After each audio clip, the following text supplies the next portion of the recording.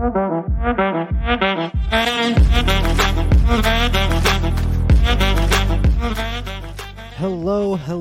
and welcome to Quest Me, the Star Wars podcast that takes you on a quest through legends and new canon. My name is Josh, and I am your forever host and part-time member of the Shadow Council. Joining me tonight is my lovely co-host and real-life hero.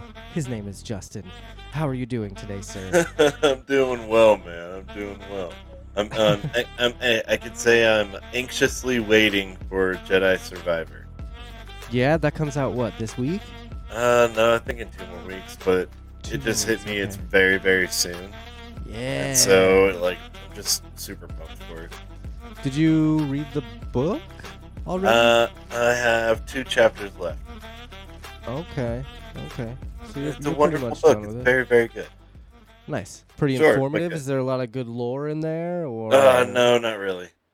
Okay. No new canon or anything like that, but it's like a good story about the crew. Okay. Cool. That's awesome. Well, thanks for being here today. It's good to see your lovely face. I'm excited to talk about this episode. But before we do, we of course have to introduce our other co-host. He's our favorite librarian. His name is Phil. How are you doing today, sir? There he is. Hey, sorry, having some internet hiccups. Other than that, things are good. 6 times out of 7, Phil is muted when we bring him in. I wasn't this time. I wasn't. Promise. Okay. Well, it's good to see you. No, internet connection was just hiccuping. So. Gotcha. Yeah. Good to see Ricky as well. Hello. He says, just give Phil a shot of adrenaline and push him on stage.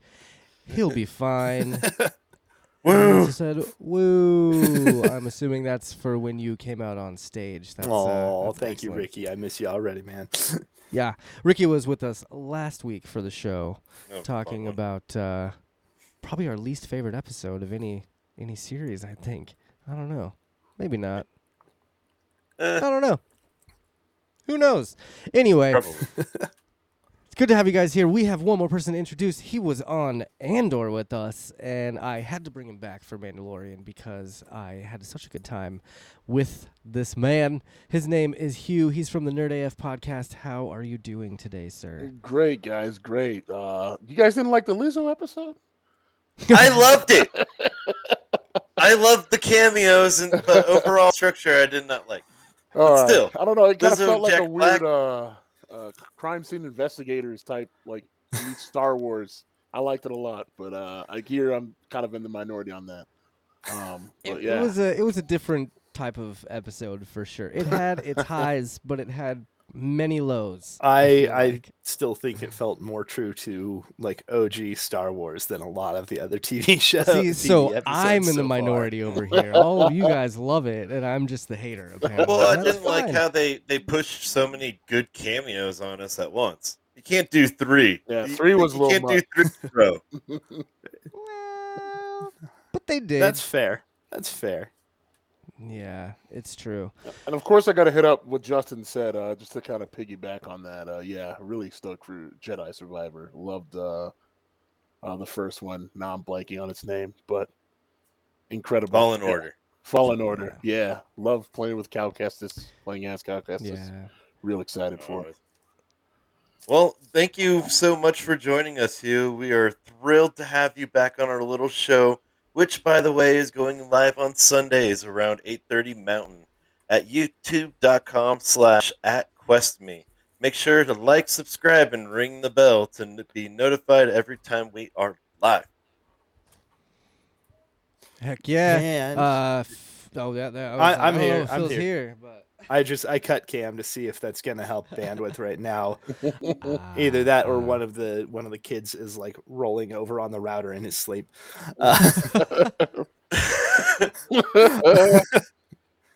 You can also find us on your social medias, Twitter, Instagram, TikTok, Facebook. Just search for Quest Me Podcast. We also throw links to all of those in the show notes each episode.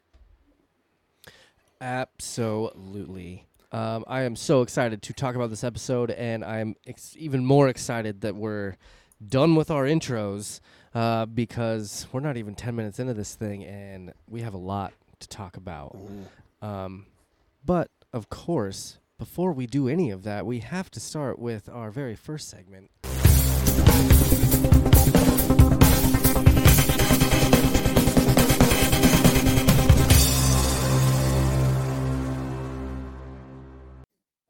We're at a bar far away. Phil, what are we drinking tonight? All right. Tonight, inspired by the opening sequence of this most recent episode of Mandalorian, we have what I'm calling it Coruscant Rain. Ooh. Coruscant Rain. So this Coruscant is Rain. a kind of a martini riff, but it's white rum, lime juice, and velvet falernum, which is something you usually encounter. It's made in Barbados, and it's something you usually encounter in tiki-style cocktails. But it gives kind of a... Where did you even buy this stuff? Coltrane. It's a liquor store here in Colorado Springs. It's a great one. It's a little spicy, but kind of similar quality to rum. Pairs really well with it. But then I actually did a rinse of the glass with mezcal before starting, which is kind of like a tequila, but a smokier quality. So it's also made from agave, but it has that smokiness to it, kind of like Scotch versus other whiskeys. It has that quality to it. And so I used that as a rinse for the glass, just like less than a quarter of an ounce to just get a little coating around the edge. And then once you do that, then I used a little eyedropper to drop bits of blue curacao in there to play with the neon through the light, through the mist and the smoke there. So Coruscant Rain in the evening, Coruscant Pain in the morning. That's awesome, Ricky. Oh, I love that. I, once again, am just drinking beer. I'm going with Angry Orchard hard cider today. Although I do have this banana bourbon that I might drink. Dude, listen, okay, it sounds weird, make right? A banana Foster's shot for me or something? No. I'm going to take a shot and chase it with a strawberry monster. And it's like a strawberry banana drink. And it's incredible. Oh, Lord. I got to edit tonight, dude. I think I'm going with the Coruscant Rain. I think I'm going with that Coruscant Rain. Yeah, Hemingway said, "Write drunk, edit sober." So he's not wrong, and I usually do that. Let's be real. I'm not going to edit tonight. But yeah, no, it's little smoky, little spicy, little sweet, little sour, and I'm pretty happy with it. Absolutely, and of course Sorry. Oh, I was just saying I was stumped for ideas for this week until like rewatching the episode last night, and I was like, "Ooh, hold on." Well, and see, I just went with the whiskey because I feel like Grief Karga gave Mandalorian Coruscant whiskey, something right? high. Oh, that was like champagne. Champagne? What? That was champagne. No way. Nah, that was something aged, man. It's all gold and shiny like crystal. Yeah, man. It looked delicious. But you guys can all find those recipes on our show notes. And also, if you hop over to TikTok at Quest Me Podcast, you'll see videos with those recipes as well. But little, just disclaimer, because I haven't been doing this for any of the previous episodes, and I feel irresponsible. So drink responsibly, don't drink and drive. Boom, done. There we go. Disclaimer's out of the way. There you go. Ooh, It's a wonderful very responsible. I like it. But absolutely, don't drink and drive, people. Come on. Jeez. If you're drinking and driving and watching this podcast, you're failing at life. But let's move on. Let's start this thing off because, again, there's a lot that happens in this episode, and it was a ton of fun. So, as always, I have my own little synopsis that I didn't really get too crazy with. I decided to be a little tame with this synopsis because there's some heavy stuff in this episode, so I didn't want to be too crazy. You left it vague. Anyway, yeah, a little bit. Chapter 23, The Spies. The fuse has been lit, and we're now just waiting for the boom. By that, of course, I mean we get a nice look into a new Imperial Shadow Council and what's going on behind the scenes. Meanwhile, the Mandalorians gear up and head off to their home planet to retake what is rightfully theirs. This episode was directed by Rick Famuyiwa? God, I can never do it. It was written by Jon Favreau and Dave Filoni. It, of course, stars Pedro Pascal, Katie Sackhoff. It guest stars Katie M. O'Brien, our favorite traitor, Giancarlo Esposito, and Emily Swallow. There, of course, is appearances by Mercedes Varnado, who plays, what is her name? She's one of Axe's Mandalorians. Casca. Yeah, thank you, Casca. And then Simon Cassiandes plays Axe Woves. We have Charles Baker, who played Skinny Pete in Breaking Bad, and Brian Gleason as Brendel freaking Hux. Awesome thing there is Brian Gleason is actually the brother of the guy that played Hux. What? Domhnall Gleeson. Yeah. Domhnall Gleeson, yeah. But they're related, and so Brian Gleason is playing Hux's father, which he was also introduced in the Aftermath series. And then, God damn it, we have Xander Berkeley as Mother effing Gilad Paleon. Holy shit, you guys. It's happening. Thrawn is coming. We're seeing the crossover. Is the crossover coming. Like, I can't even... Okay, listen. So, my girlfriend watched Mandalorian with me for the first time during this episode, and it was probably a mistake for her to do that. Poor thing. Poor thing. Because the second Paleon came on screen, I was like, look at that mustache. I know who that is. I got this big smile. I sit up all, like, crazy. And then Gideon says Paleon. Captain and I Paleon. just, like, I screamed a little bit. And she just looks at me, and she's like, what? I was like, no, we've been talking about this for a long time. I've been saying this forever. This guy's coming in. It's going to happen. And so I was very excited to see that. I was also extremely excited to see a Shadow Council and just kind of see the boss room, if you will. It was great to get a glimpse into that. You know what I mean? A glimpse into what's actually going on. It reminded me a lot of Solo. With Maul. With the Maul Council. Yep. Yeah. But it was just, I mean, it just makes me so excited for Ahsoka, for the Mandoverse, for, Dave Filoni's movie that's going to come out. Like, everything is going to start coming to a head here at this season finale, I think. But, of course, we get the first part of the season finale, and we get a little bit more information about Kane, Katie M. O'Brien's character. She is a traitor. Boom. Clearly. We knew that, though, right? Mm-hmm, mm-hmm. We just didn't... I don't know why she fried that Dr. Pershing's brain. Oh. Well, I think that comes into play later in that whole discussion with the council.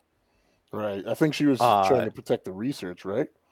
I think she was trying to give Moff Gideon something to say, hey, oh no, this guy that Hux's project was going to be reliant on, oh, he's dead. Sorry, man. Oh, guess we'll have to work on my project instead. Ooh. Oh, well, corporate. It was absolutely some intentional sabotage to make sure that his own ends got going. Well, there's also something like, do you think maybe she was frying his brain to make him think that the New Republic is bad? Kind of like a little bit of reverse psychology. We will have to see if he survived.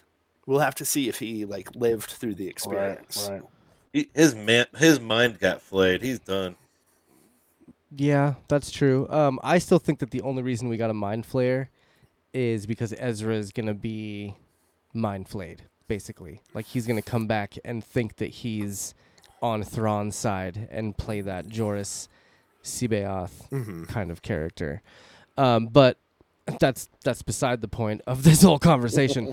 I'm kind of leaning on the side of the fence where she wanted to make him believe that the New Republic was just evil.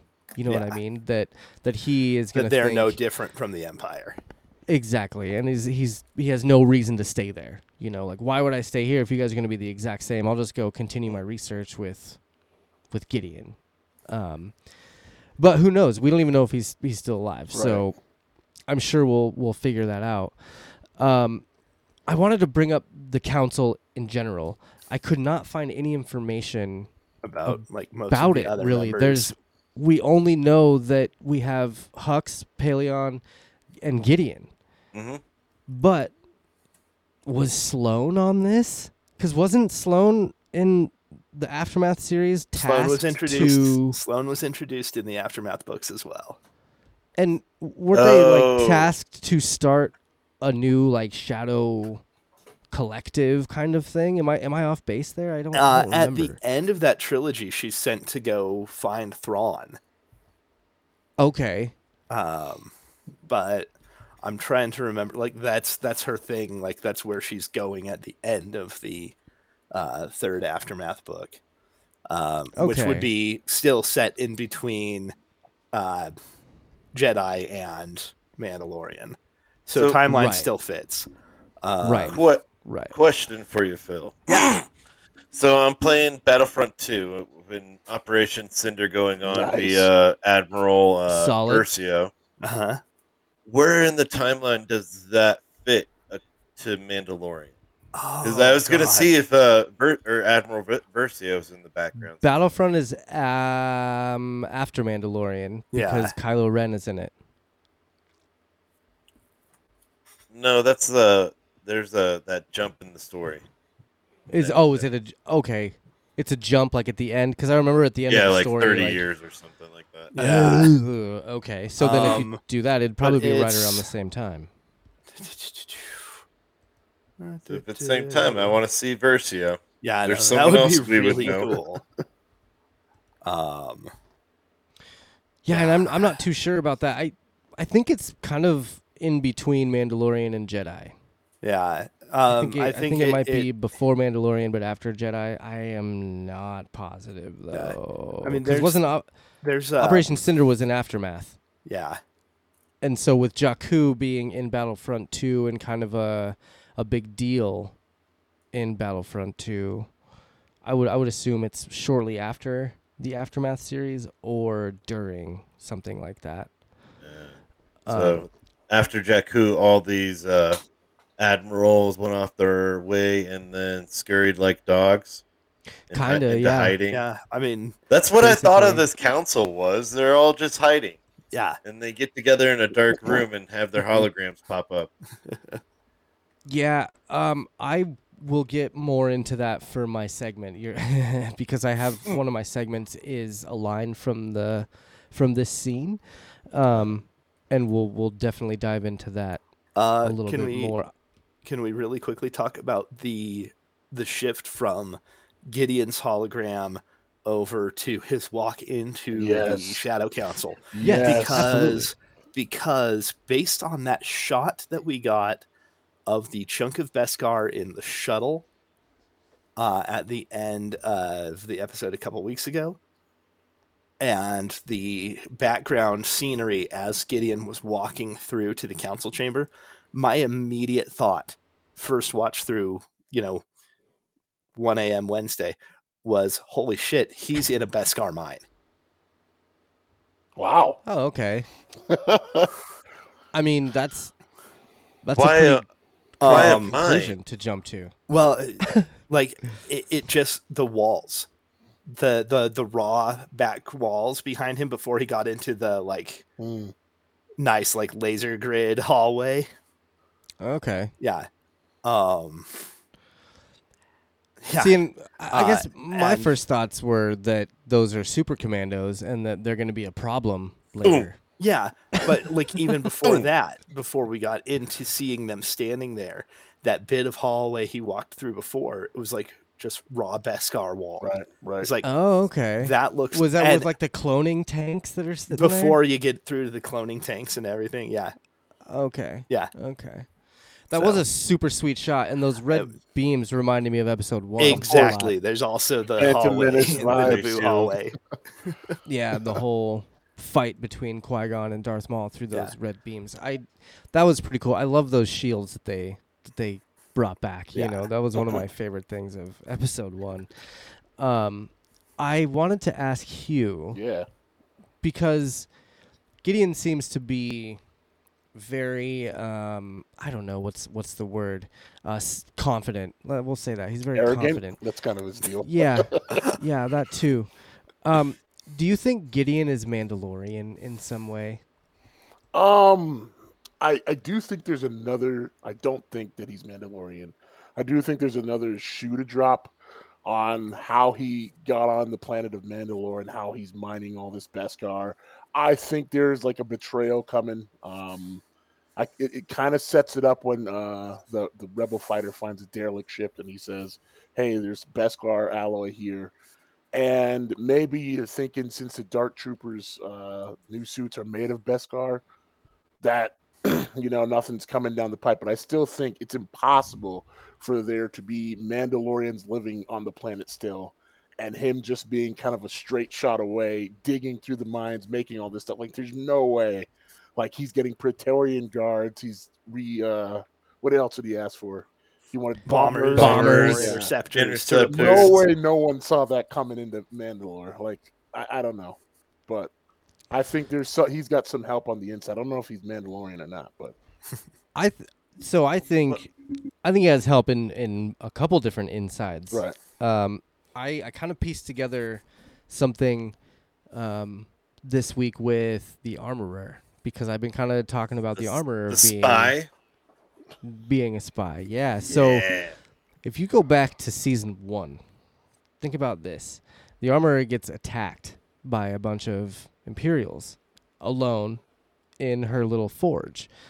But we never saw what happened to her until we saw her again in season 2, right? Mm-hmm. So there was no fight. There was nothing. It was just she got attacked, and then what happened next, right? So the next thing is the spikes on her helmet. They very much resemble the Maul followers. Mm-hmm. The Darth Maul followers would wear spikes on their helmets. Gideon has spikes on his badass helmet and armor, and the Armorer has spikes. She's the only one, right? So I kind of think that she is the spy on the inside of her covert, right? And that she decided to. I mean, think about it. Season 1, she was so adamant about keeping your helmet on and following the way, and that, like, you're not Mandalorian unless you follow the way. And now all of a sudden she's like, nah, we can throw that to the wayside and go find all these people that take their helmets off.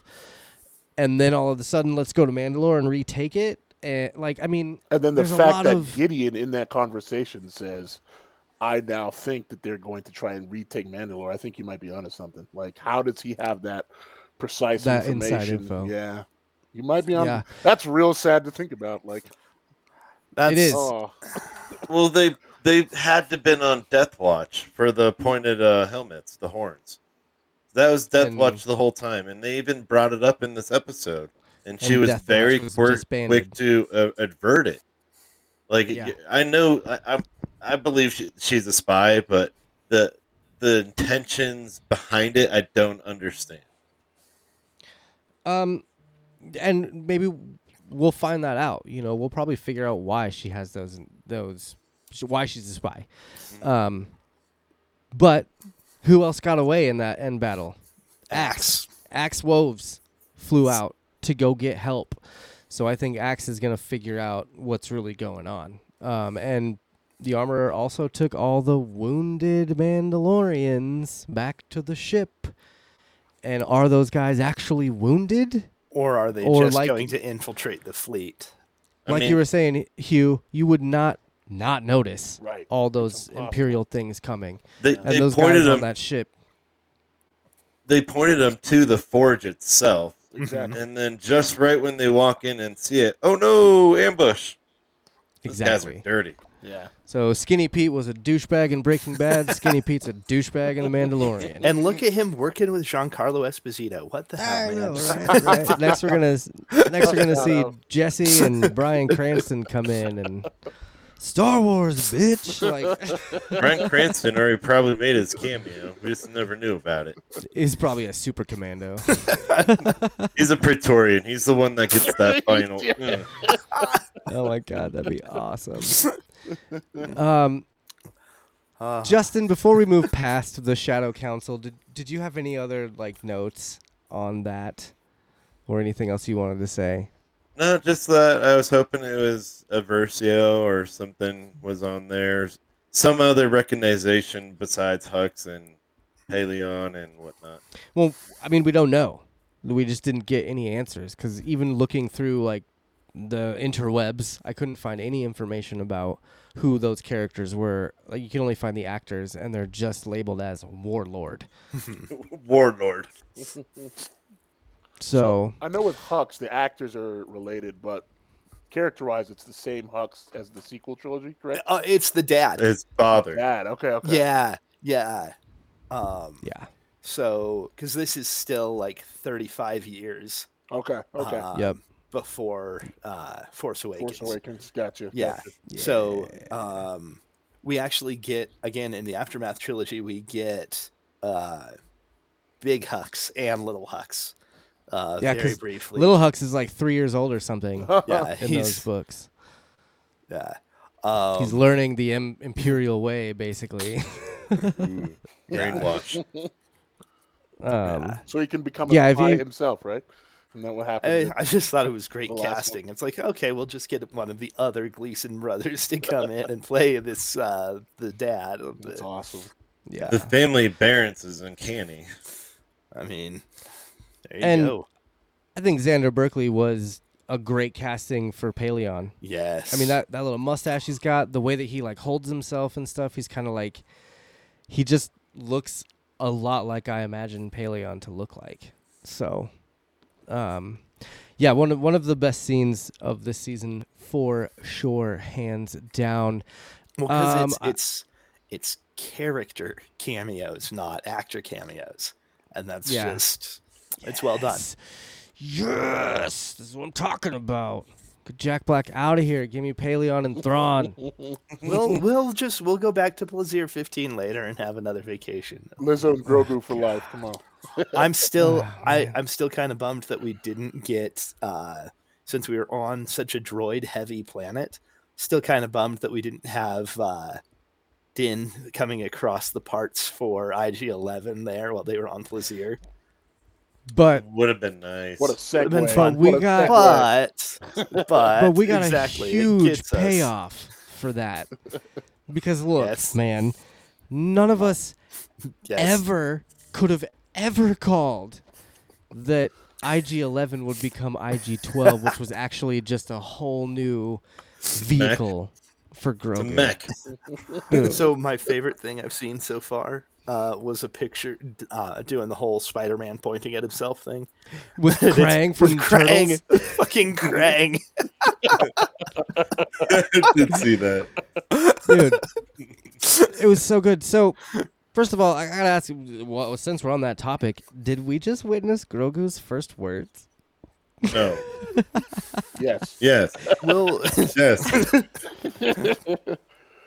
let's get him one of those whole like talking dog boards with all the little buttons for different things. And Oh my god, it's such a play on that for sure. yes, And okay, so I watched this episode 5 times, and every time I see it, and he's like hitting the yes and no button, I just can't help but giggle, and laugh. And poor Mando, he's like, "Come on, man, get out of there!" Just- No, the constantly exasperated parents, especially in the marketplace. Yeah. I mean, Oh, just- Lord. oh my god, I and him just holding had the fruit away from him was what? I just felt so much anguish and like relating to Din the entire time of his toddler acting a fool in public. And then like I just saw my daughter, I'm like, oh man, yeah. that's horrifying. But what an awesome payoff we got again later on when Paz and Axe got in that fight. Yes. And then Grogu comes up and separates them and just says, no. And like with Bo-Katan, she was like, wow, you taught your apprentice well. And Din's like, I didn't teach him that. The Jedi. He's breaking out some of his Jedi training. Conflict de-escalation. Yeah, which is awesome. Hugh, what did you think about IG-12? Were you as ecstatic about it? Like, are you going to go out and buy a fleet of IG-12s like me? Or like... I won't go that far, but I did love the moment. Obviously very cute. Really love, like I think Phil said, or no, Justin said, while he's in the marketplace, just making a mess, and Din's just like, this isn't working for me. Ricky. Yes. Ricky saying he loved all the IG-12 scenes. Completely makes up for last week's episode. I take back everything bad I said. That's awesome. Obstinate Grogu inside a killer mech. Mando's worst nightmare. Dude, is Grogu gonna get a gun and start like using IG-11s? Like can he do that? yeah. Is that a thing that he can do? Well, IG-11 had the capabilities. But 12 was just reprogrammed for basic. They were saying Cargo was saying he'd been stripped of everything other than like basic locomotion. Yeah, he's a remote control. Yeah, he doesn't have the weapon systems or anything else built in anymore. But I'm sure He's a Grogu Gundam. could have figured it out to pick up a gun and pew pew. I mean, he figured out how to pick up a fruit and squeeze it. Exactly. Yeah. Bad baby. Yeah, there. They brought that quote back. They brought it back. I loved it. I can't pick that quote twice. I'm not squeezy. I love the internet going off about how they think that little Anzillin dropped an F-bomb after that. I don't hear it. I've listened to that quote numerous times, and I don't hear an F-bomb in it, so I don't know what they're talking about. But I gotta look into this. You've piqued my interest. It's all over TikTok basically. But they'll they'll enhance the audio of the Anzillin, and it sounds like he's saying, "I'm out, basically. That's awesome. But I don't think that's real. So, I did love the melding of these two factions. Yes. Because obviously they land. The really cool scene is them, the Mandalorians coming in on their cruiser, their light cruiser, and seeing we get a bit of a foreshadowing of Thrawn here. No matter what anyone wants to say, seeing that Mandalorian symbol on the bottom of that ship is basically telling you, oh, look at the bottom of Star Destroyers, because they will symbolize who is coming. And so that's just a bit of a little lore drop that foreshadows what we're going to see later. And I really think that when we do first see Thrawn, we'll first see the Chimera with the dragon painted underneath it. That'd be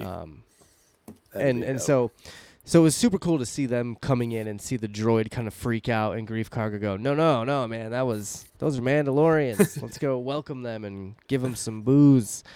But on the melding of these two factions, the best way to do this is what?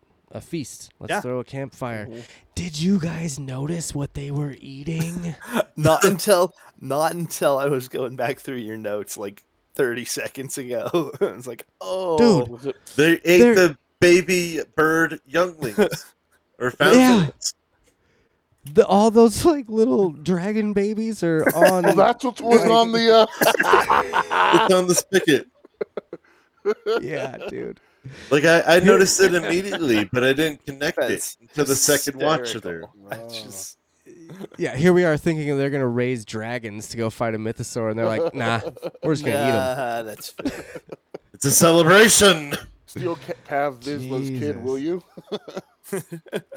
Oh my god.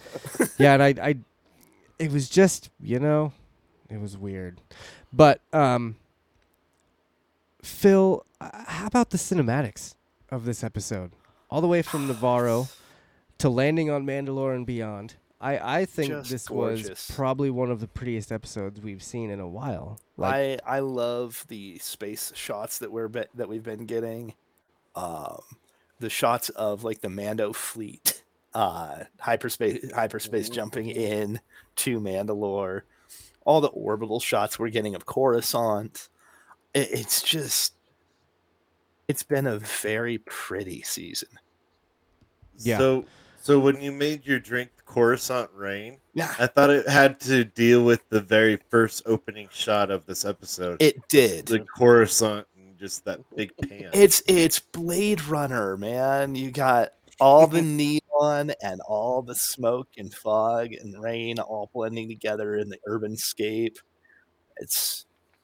I thought you could also have called it a Night City Rain for the cyberpunk fans out there. Like, I definitely got a Night City vibe from that opening segment. All right, everybody go back and read Neuromancer. We're all gonna get some, get some Gibson in us so that we know kind of more of the roots of cyberpunk. It was a really cool opening shot, and all the way through this episode, them getting to Mandalore, landing, like dropping out of the ship. Those seeing drop the forge sequences have been great. All of the drop sequences have been great. Just putting the gauntlet to use. It's right. I mean, seeing the forge, and it's all of its glory, even if it's, basically derelict and shut down. Like it's still really impressive. Which leads to some questions about how Gideon's doing what he's doing.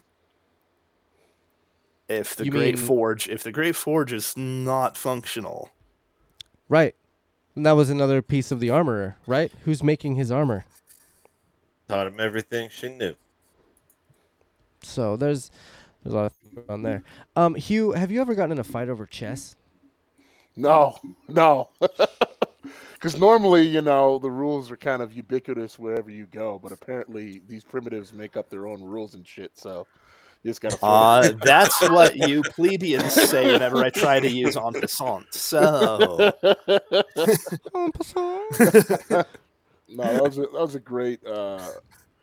a great scene. I love how I forget, probably Bo-Katan's most trusted Mando in that group, the girl who Axe? No.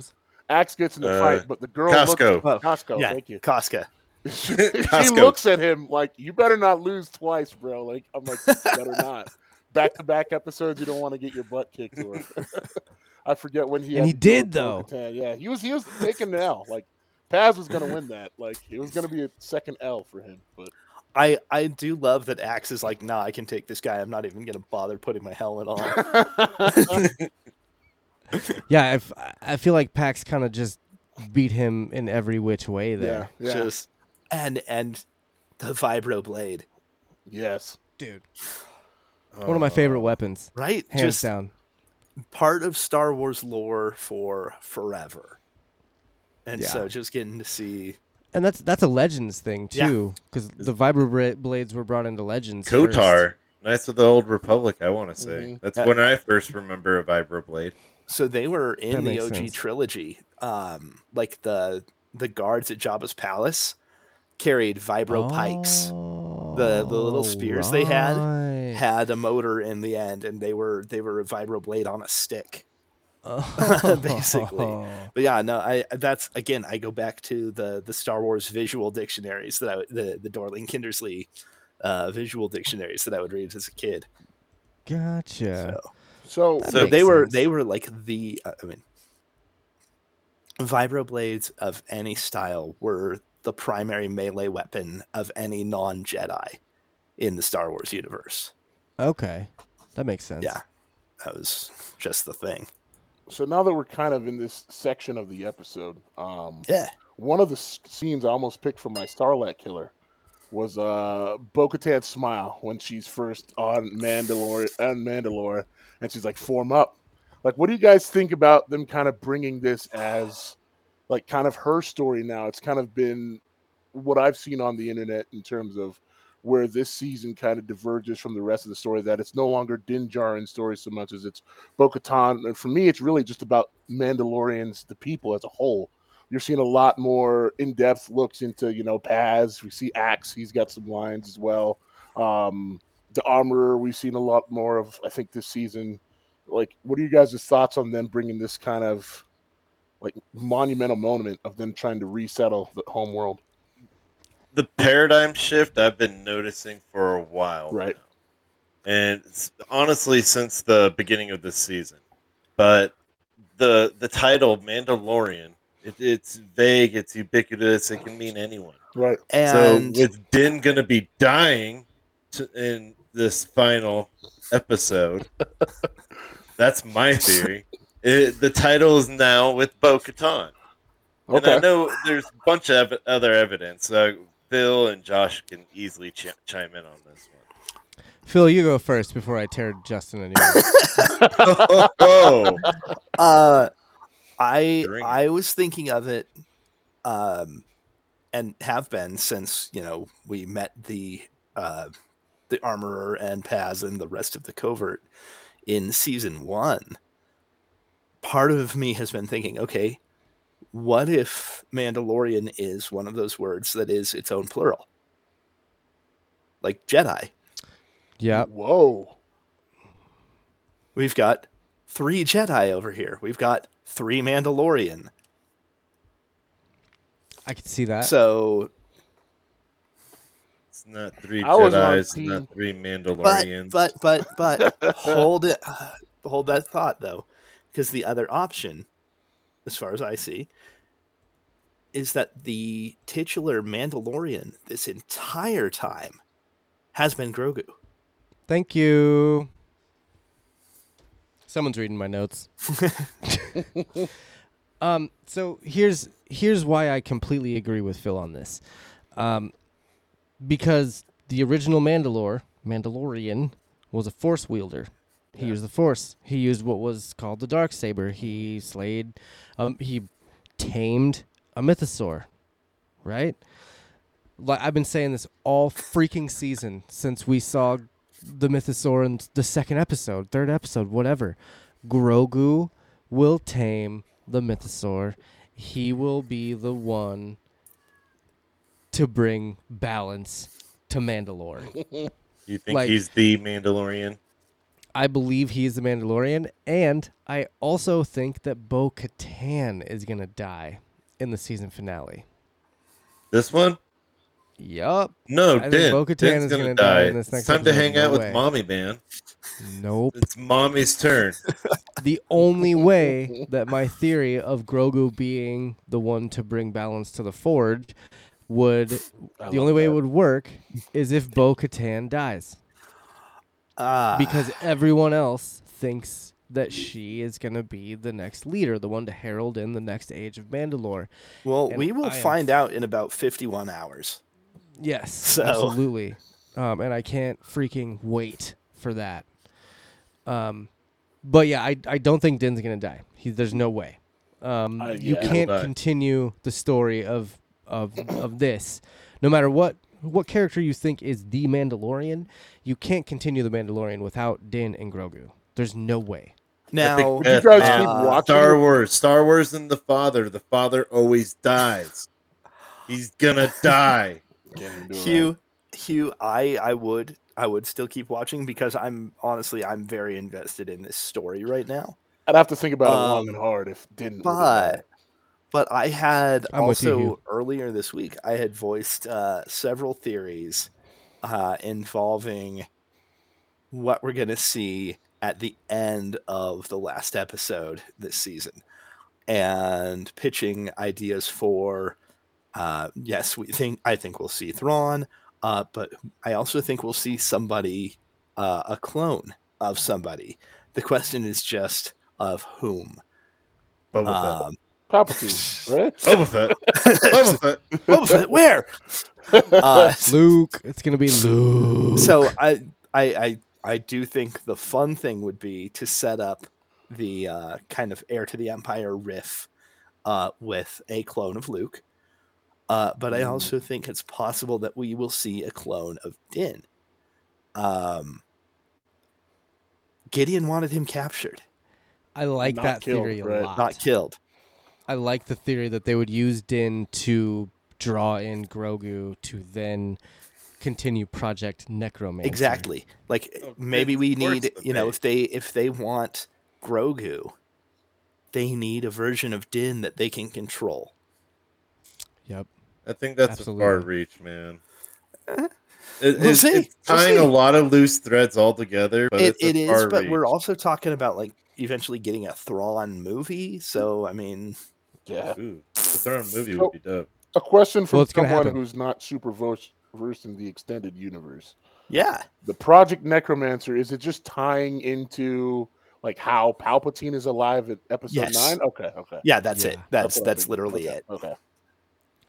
The whole thing the of implication being aftermath. the implication being that Snoke was a weird Failed. kind of pseudo clone on the way to getting Palpatine back. Okay. He was like the test subject. He was the one that they used. It was I don't number know, they, like- 37.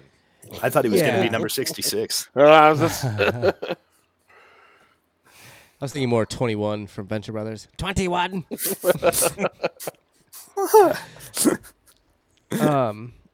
What? So, God, all these theories and stuff, a lot of fun. Like, we're going to find out, like Phil said, in about 51 hours what actually happens. We could go on all night about what we think is going to happen. But I think we should not do that. Let's and talk about the another episode at misdirect. Yeah, go for it. With the glass skimmer as they're approaching the area of the forge. Big old monster. And my first note, like I paused it as I saw the ground start to shift. I paused and I wrote down Mythosaur rising? ? Like, no. Yeah, Justin, were you disappointed that wasn't a Mythosaur? You know I was. I was. Don't get me wrong. I was super pumped up when I saw like a giant Ankylosaurus that with teeth pop out of the earth. But then I was like, oh yeah, and then I was looking around for the horns, and I'm like, oh well, either way, it's a cool dinosaur. So think about it, though. Mythosaur is supposed to be one of the biggest creatures known to the galaxy. And that creature was huge. So if the Mythosaur is bigger than that, then we're in for a wild freaking ride. Well, I think it's the Mythosaur we saw compared to when Bo-Katan was swimming. It was much smaller. I mean, we barely saw that thing, dude. Yeah. We And saw a horn and an eye. that, by the way, is part of my reasoning for saying that Din can't die just yet. He hasn't gotten to see a Mandalorian. He hasn't gotten to see a Mythosaur. But he's true. not the Mandalorian anymore. Ricky asks, what's the name of the thing Grogu tamed in the first season? That's a Mudhorn. Rancor. Mudhorn. The Rancor was in Book of Boba Fett. Oh, yeah. But that being monster- said, think about it. Grogu has gone in different, like he's tamed Stepping in tears. creatures that get bigger in scale as the he's episodes leveling move up along. with his monster taming. I guess it is that would be fun. Mythosaur is bigger than a Rancor. Imagine if he does end up taming one of the Purrgil. That'd be dope. Oh, That'd be cool. I mean, it's, He doesn't need a spaceship. He just hitches a ride with a Purrgil. we kind of had that with Ezra. He didn't Yeah. tame them. Well- Ezra could talk to animals. He could Yeah. like communicate with animals, whereas Grogu, I think Grogu can talk to animals. He just hasn't figured it out yet. He'd Like, he just rather basically eat them stopped most of the them. time. Yeah, for sure. He just kind of stops them in their tracks, and he's able to calm them down. Which, again, that's why I think he'll be able to tame the Mythosaur. You know what I mean? He tamed the Rancor, dude. What? Yeah. That's seriously one of the scariest creatures that I know in the Star Wars galaxy. Yeah. Yeah, and Yeah, but if Grogu Danny Trejo can DGAF. tame it, how difficult can it really be? You underestimate Danny Trejo, sir. Yeah, Hey, dude, man. come on. He has a Machete's a machete. badass. And he doesn't text. So I want to go around and ask. Let's start with Hugh. Do you think Din is a bad dad? No, I think he's a great dad. Like, I love the moment. It's from earlier in the season where he signs Grogu up for the little challenge against the older Mando kid or the older foundling, excuse me. And he's like, "No, you can do it. You can do it. Like, come on, like, give this guy what you got." And Grogu ends up winning. No, I think Mando's a great dad. Come on, man. He's very much a sink or swim kind of dad. Right. Okay. Just all right, kid, you got to keep up as they're charging into battle. Right. Dude, that's what I'm saying. He's like, just automatically volunteers them to go take back Mandalore. He's like, yeah, we'll go. Me and Grogu are in. And Grogu's like, what? Wait, what? I mean, he was all happy to go. He stood up, but I feel like he stood up pretty slowly as he's eating his food. He's like, I mean, I guess, Dad. Damn. I think the thing that is with Din's parenting style, he's a single dad. Yeah. So he doesn't have time to really like, no, I'm not dilly-dallying. You got to keep up. Exactly what Phil was talking about. Sink or swim, man. I also think like he knows that the safest place kind of is with him. You know, I would not. What if he had left him? Like, Moff Gideon's fleet is about to annihilate the Mandos, or so we presume. So that's true. I just feel like he was kind of a, and maybe it's because I think he's kind of a tactless dad, but I don't think he's a bad one. Go on. I mean, he's very gruff. He's very brusque. He's to the point. He's,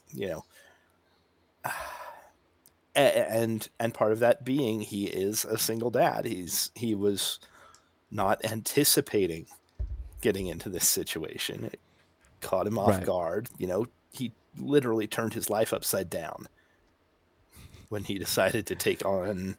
Well, maybe he should send Grogu to his aunt and uncle in Bel Air, as in Lizzo and Jack Black. No, I think though it's been good for Grogu. I think it's been really good for Grogu to have Bo-Katan around, just as a counterpoint. Kind of a motherly figure, kind of more so than the armorer. Well, yeah, I mean the armorer is like the grumpy old aunt that's like, yeah, come in, but sit down, don't touch the furniture. Here, have a flashback outside. Yeah, exactly. Here, have a dramatic flashback. Yeah, all right. I mean, I just kind of was like, wow, Din's kind of a jerk for putting him in those bad situations. But at the same time, Hugh, you're right. I think the best place for Grogu is around Din. Although now, I mean, with Din being captured and them kind of all getting separated. You have to give it to Din. He does his best to keep Grogu from dangerous situations. Yes, he does. Yeah. Even though for show purposes, they are constantly always in danger. Yeah, right. One other point about Din not dying, Justin, is in season 2, Din had to save Grogu from Gideon. Season 3, Grogu is going to have to save Din from Gideon. Oh, and then Luke Skywalker's going to swoop in and take Din off for Jedi training. I mean, you read my notes, clearly. I don't know how far of a reach we're going to get as in Luke Skywalker hopping in to save the day. That was a joke they made. No. That was a joke that Last Jedi made. And then what happens? Luke Skywalker hops in and saves the day. But I have no idea what they're gonna do. Like, I've heard rumors of Fennec and Boba Fett showing up and saving the day. But you know who's gonna show up and save the day? The New Republic, dude. It's gonna be Zeb and that group of fighters. Captain Teva.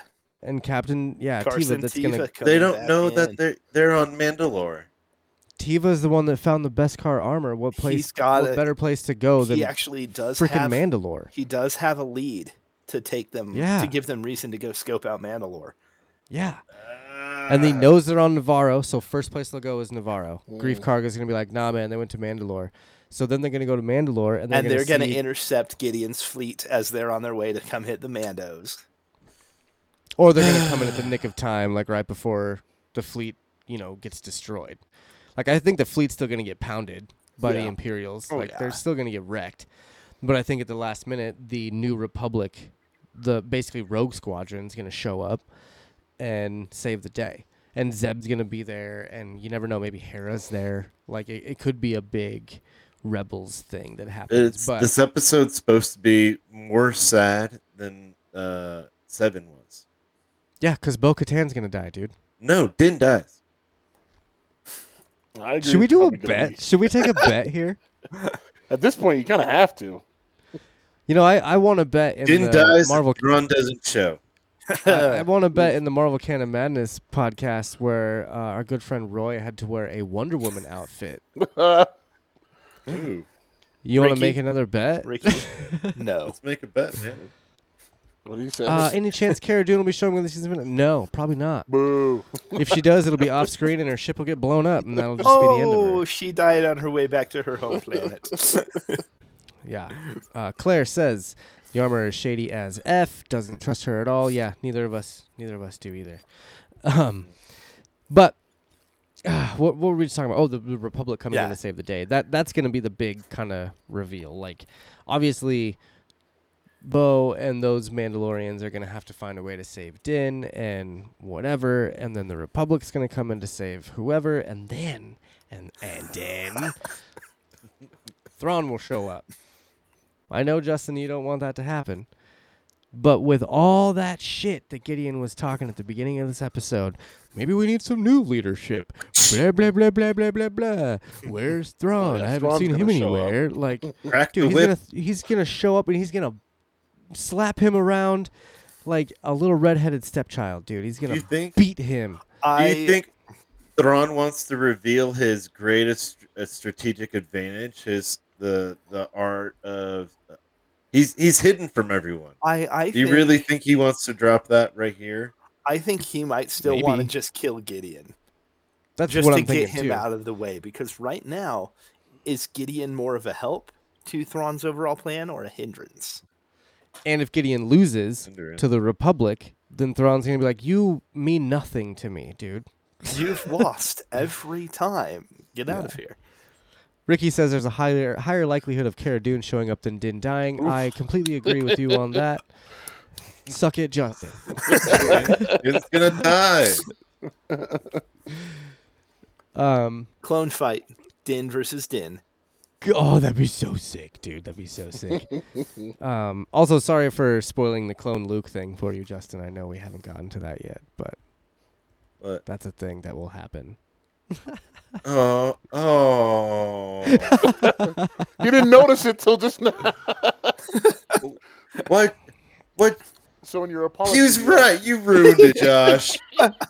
You ruined it. Apology. I don't even want to read the third book now. Hey, Hugh, you want to come and read Last Command with us?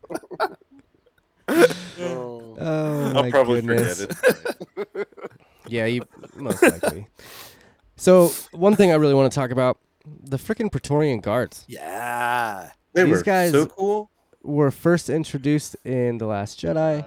And one of the only figures that I got from The Last Jedi was the Praetorian Guards because I thought these dudes were so freaking cool. Justin, were you stoked about that, or were you kind of like, whatever? I was super stoked. To see the Praetorian Guards was awesome. I just noticed a few details with their mask. It was very Mandalorian-like.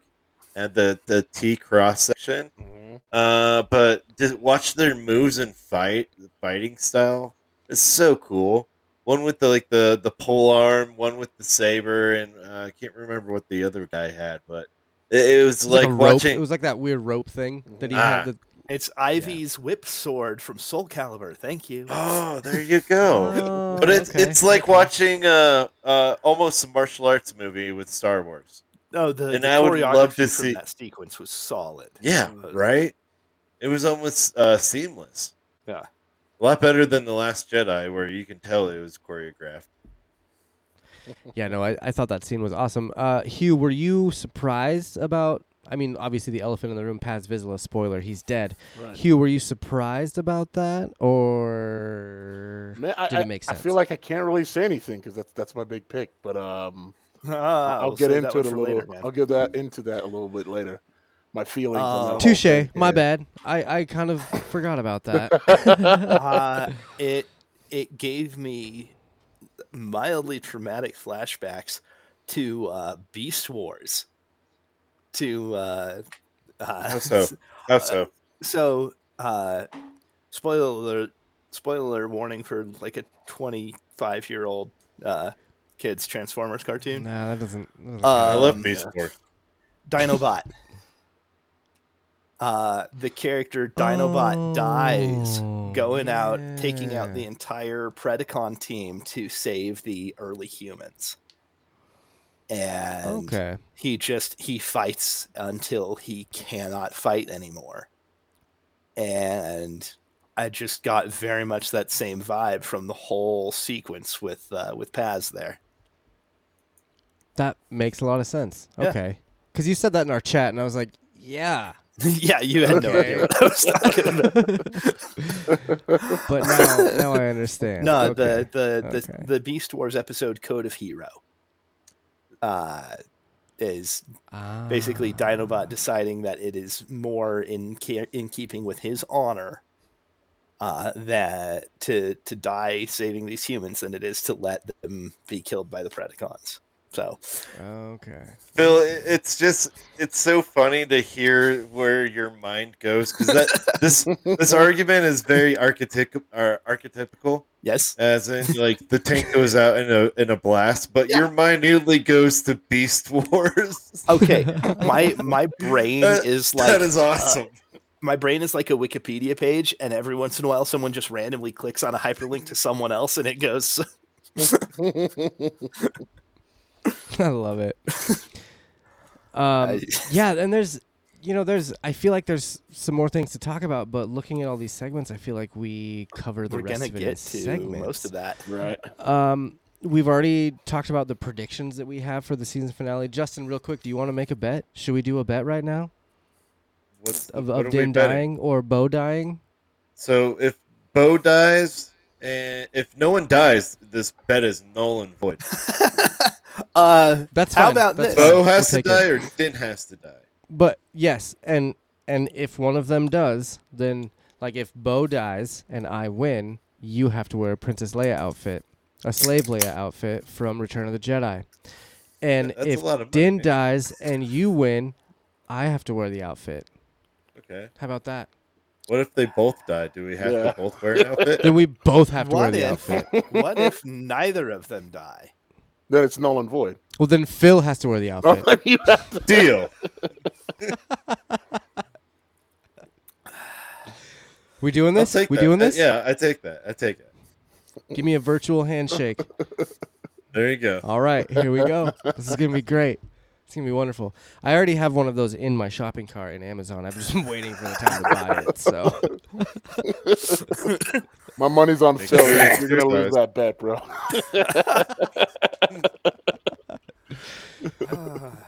Phil when it would comes to probably Star look the Wars, best. Phil would probably look the best in that outfit out of all three of us. So I've got the hair for it. yeah, absolutely. I mean, I do too. I just got to put it down. That's all. All right, excellent. That sounds like a wonderful bet. Are there any other notes that we got to cover before we move on to segments? Can we talk about how Ricky is demanding that we talk about how the Praetorian Guards look like Lady Gaga backup dancers? Oh my god.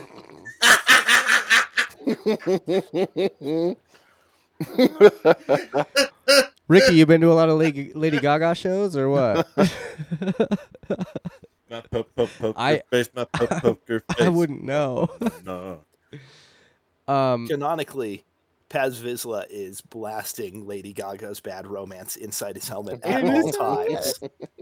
I have love it so bad. As soon as he shuts the door, Little he's like, minigun. "You guys need to go." Like, you go, I got this, and he just starts blasting that song. Dude, I'm gonna make a video of that right after this show. I'm gonna do it.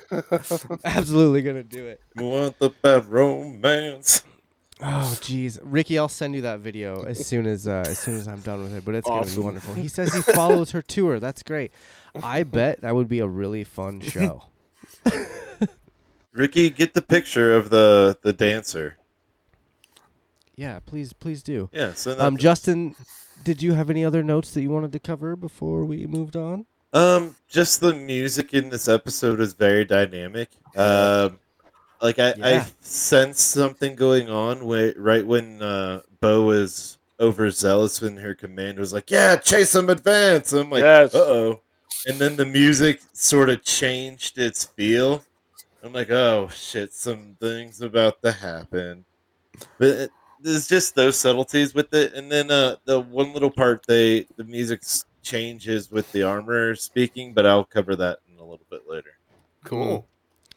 I did love the music at the very beginning with Kane too. It was like a rock music kind of, like an underground Coruscant rock band playing as she's left the bar drinking her PBR. I had to go have a meeting really quick.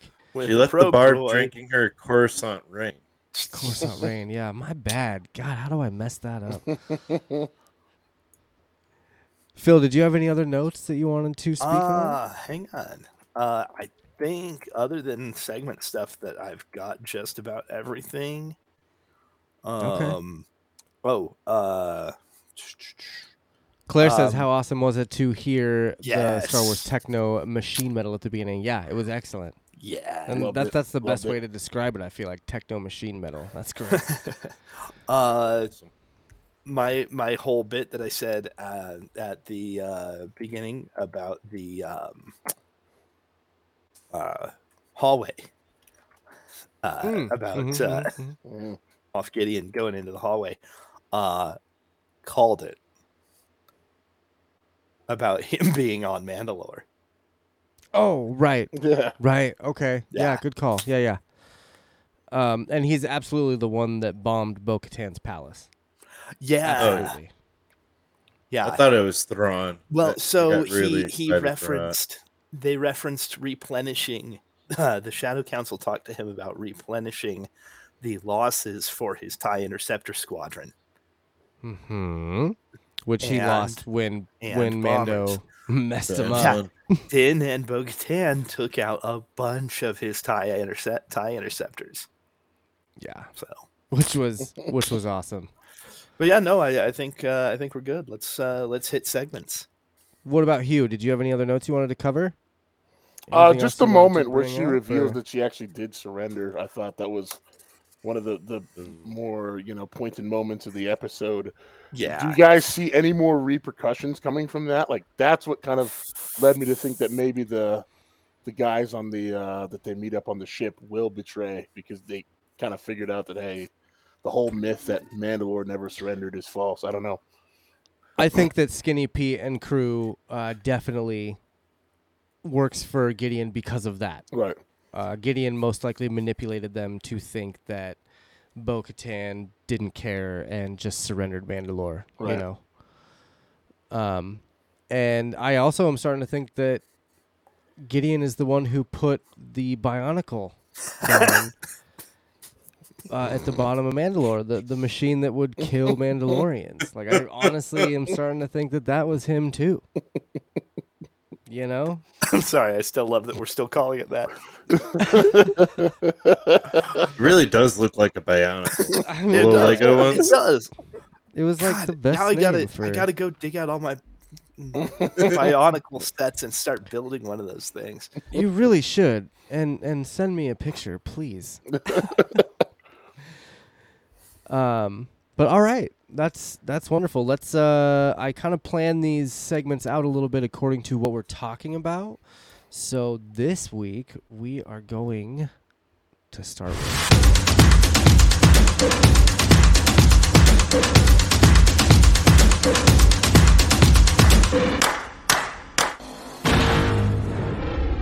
it's the Sarlacc Killer Scene, the part of the episode where we talk about our favorite still shot from each episode of The Mandalorian. This week, we're going to start with Hugh. His shot comes in at the 46-minute and 57-second mark. Tell us about this shot. Oh, it's a tough one, but and I kind of, like I said to you in the Twitter message I sent, it kind of cheated a bit. But I watch with subtitles on. I don't know if you guys do. Oh yeah, Right Oh, yeah. after this, absolutely. he Yep. falls, and it's just exhales, and it's Yeah. his last Mhm. exhale, just the death of a warrior. We found out a lot about Paz Vizsla this season. One of the characters that I personally thought going into it was kind of going to be an asshole, given how he acted towards Din in the second season, but. I love that he came around, and when they wanted to go and resettle Mandalore, he's like, "Why should we do this?" Or no, help them take back Navarro. Why should we do this? Because we're Mandalorians. Just watching this character develop, having his son, just this, and then this awesome moment as kind of the culmination. Phil, you brought up Beast Wars, right? Yeah. Yeah. I thought of George from Halo, so I also Yeah. got like Yes. I also had an illusion going there as well. But just an awesome end to this character that was developed throughout the season, and that moment just made me kind of stop and pause. His last breath, just fighting for what he believed in. Loved it. Hell yeah, dude. That still shot reminds me of a lot of Akira Yeah. Kurosawa, and that Well, takes and it back to the roots. again, taking it back to those Japanese cinema roots for the entire franchise.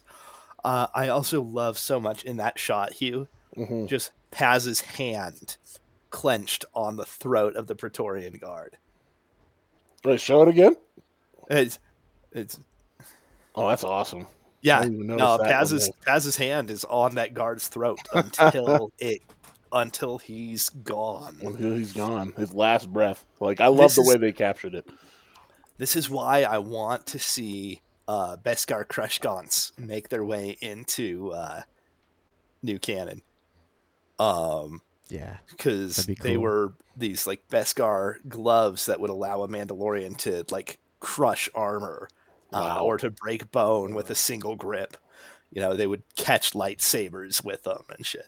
That's I was just thinking, like, that thing that he got stabbed with, is that more like a blunt object, or is it a sword? It's like those swords that the Magna Guards had for Grievous in Episode 3. You remember when Yeah. Obi-Wan drops down and they've got those like spinning electric spears, Yeah, the Magnus. kind of like Yeah. that. But he gets stabbed with it. Yeah, he gets stabbed through. I- It's not piercing armor either. I've seen so much online where people are like, "Oh, those weapons are stronger than lightsabers." False. They actually pierced him in between the armor. Like, they were very skilled in how they got him. Yeah. Like, those guards know what the F they're doing.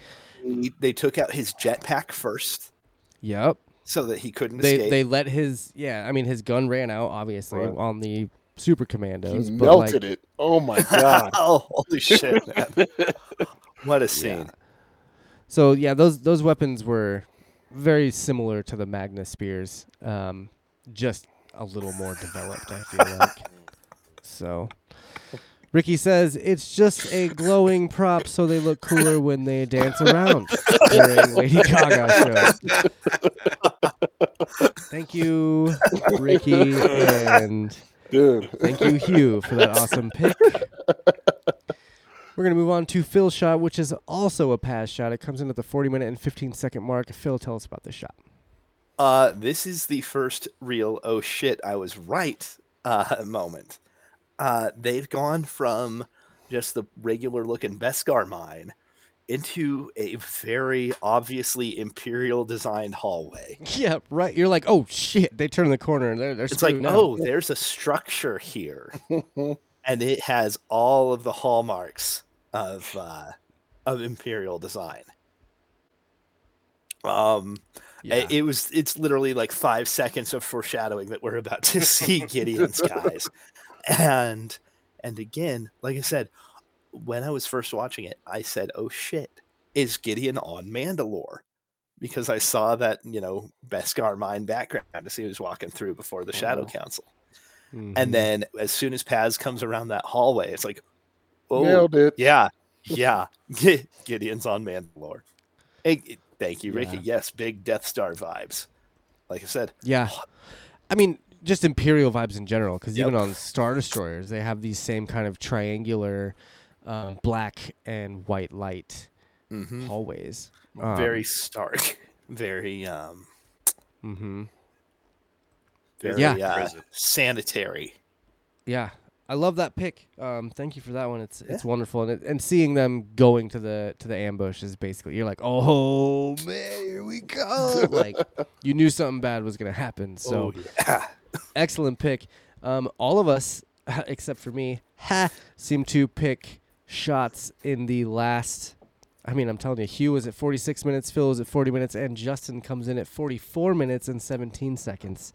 Justin, why did you pick this shot? Oh, here's the shot of Bo-Katan wielding the dark saber, piercing the blast door and cutting a hole through it. Oh man, this is just reminds me of Episode 1 when Qui-Gon and Obi-Wan are running through the trade ship. It's just a beautiful shot, and to see her wield the dark saber just like a Jedi would is just cool to see. You can also notice that like it's taking a lot of force. She's putting a lot of effort into it, and then this is one of the first times I actually digest like the profile view of the dark saber. It truly looks like a curved blade, and then just seeing her stab it. I mean, it's awesome overall. Yeah, she Great definitely took visuals. she took a note from the Jedi. That's for sure. In this, like, she's like, oh, I've seen Obi-Wan do this a couple times. I'll just go cut through this door. And I absolutely love If that. Obi-Wan can do it, I can too. Right? This dark saber's tight. I mean, Excellent pick, Obi-Wan though. could have Wonderful. ended up ruler of Mandalore, but hey. Is it heavy hey, we for don't her talk about too, that, do or we? is it? Can she fight? Well, no, normally with because it? she's used to it. Like she had talked about, or the armorer had talked about the darksaber. You have to become one with it, basically. Okay. And since Bo-Katan had used it before, she had the darksaber originally. Right.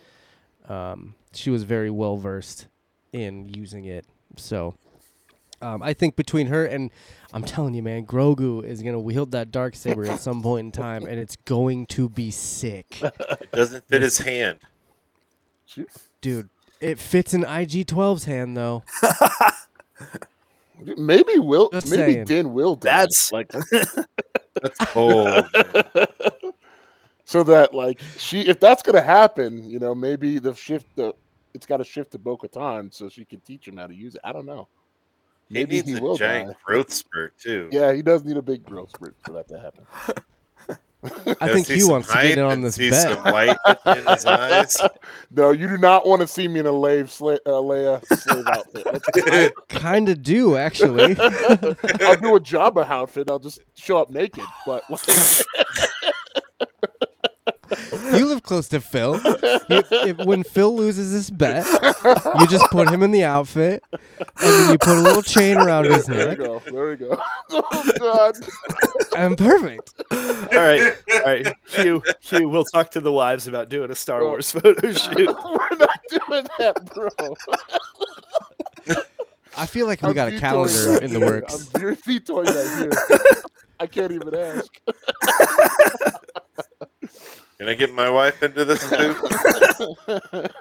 Listen, my lady's all for it. I don't even have to ask her. I know she's all for it. So, anyway, excellent pick, it's time Justin. for Josh's. Yeah, excellent pick, Justin. Thank you for that. It was one of the better shots too. My pick, though, of course, comes in at the 16-minute and 43-second mark. It is the shot of IG-12 holding the fruit away from Din Djarin. Bad baby, no squeezy. Yeah, like I said earlier, I just loved the interaction between Din and the robot, and how Grogu was like, "Oh, finally, I get some revenge. I get to kind of hold things away from him now," And No, look at it was just I'm the seeing. captain now. Yeah, like I said, I Paul, giggled. you're short. I giggled the entire 5 minutes, or the first 5 minutes that we see Grogu in this suit. I just giggled. the whole time. So seeing this, it was a full on laugh, at this point. Like I've got like tears kind of coming out because I'm just so happy and so excited, and like it was just a wonderful shot. And like I said, as soon as they release a toy, best merch decision that Disney made was putting Grogu in an IG-12 droid, because most people are going to buy 12 of them like me. So I will have an entire fleet of these droids, I promise you. There's a Halloween costume for you. Just IG-12 with little Grogu. With a little Grogu. And you know what? I have a little Grogu right here. I could totally do it. I think that's a good call. Ricky says it's very simple comic relief, but it's so effective. I totally agree. 100%. Claire says the Stewie and Lois moment where he sat there tapping yes over and over and over. Yeah, it's great. It's great. One little fun, just a little fun editing call out. Whenever they're walking through the marketplace and Grogu is hitting the yes button, in the actual video, he's not hitting the button. It's just one of those added audios in there. It's one of those. It's, as someone that edits a lot of video and does stuff, like I kind of notice those things sometimes. So if you watch it closely, when they're walking, it sounds like Grogu's hitting the button and Taika Waititi is saying yes, yes, yes, but really in actuality, it's just him walking. So it's, anyway, again, it's my own thing. Nerd. It doesn't matter. Let's move on to the next segment, which He's no good to me dead.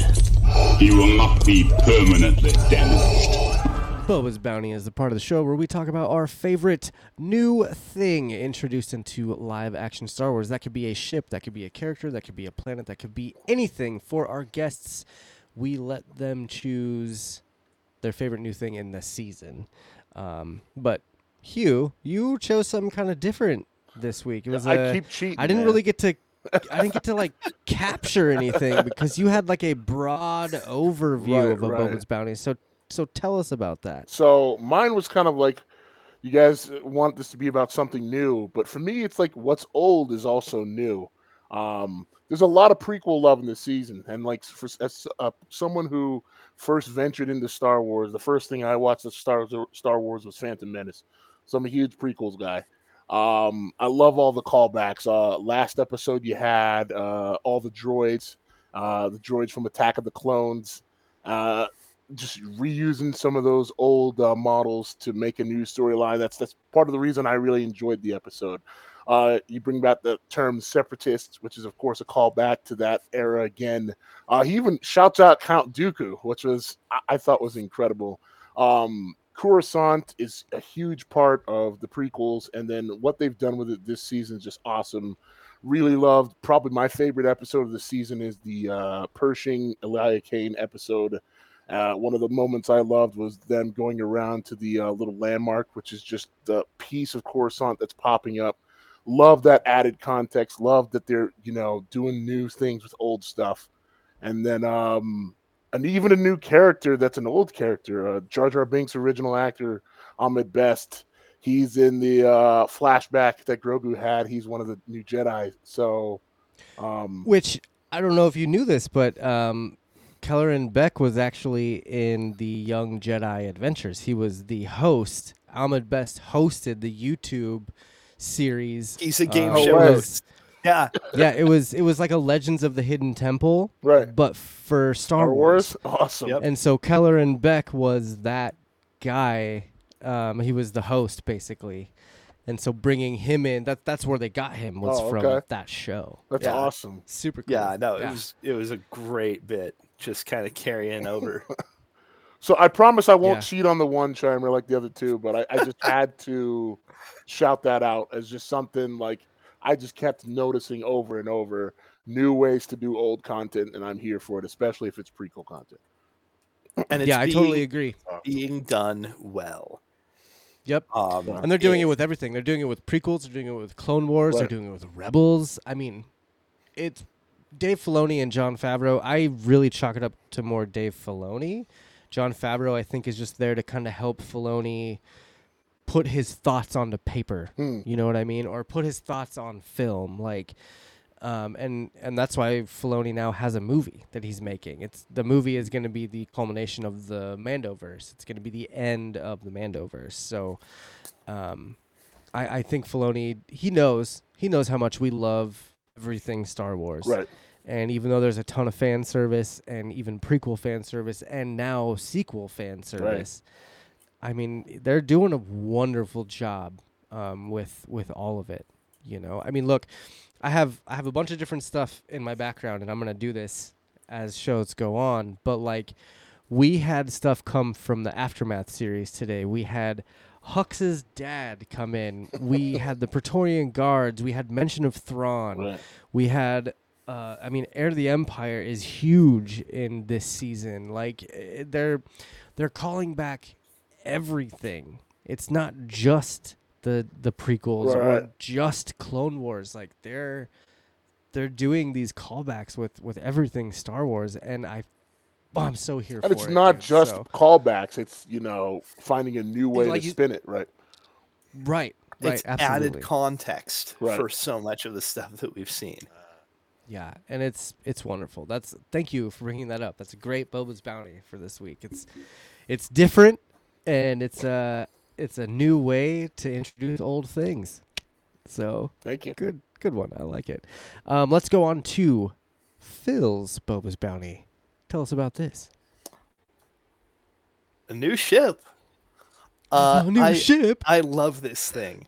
The glass skimmer. This, double outrigger ship that these Mandalorian remnants have been using to cruise around on the surface of the planet. It's spectacular.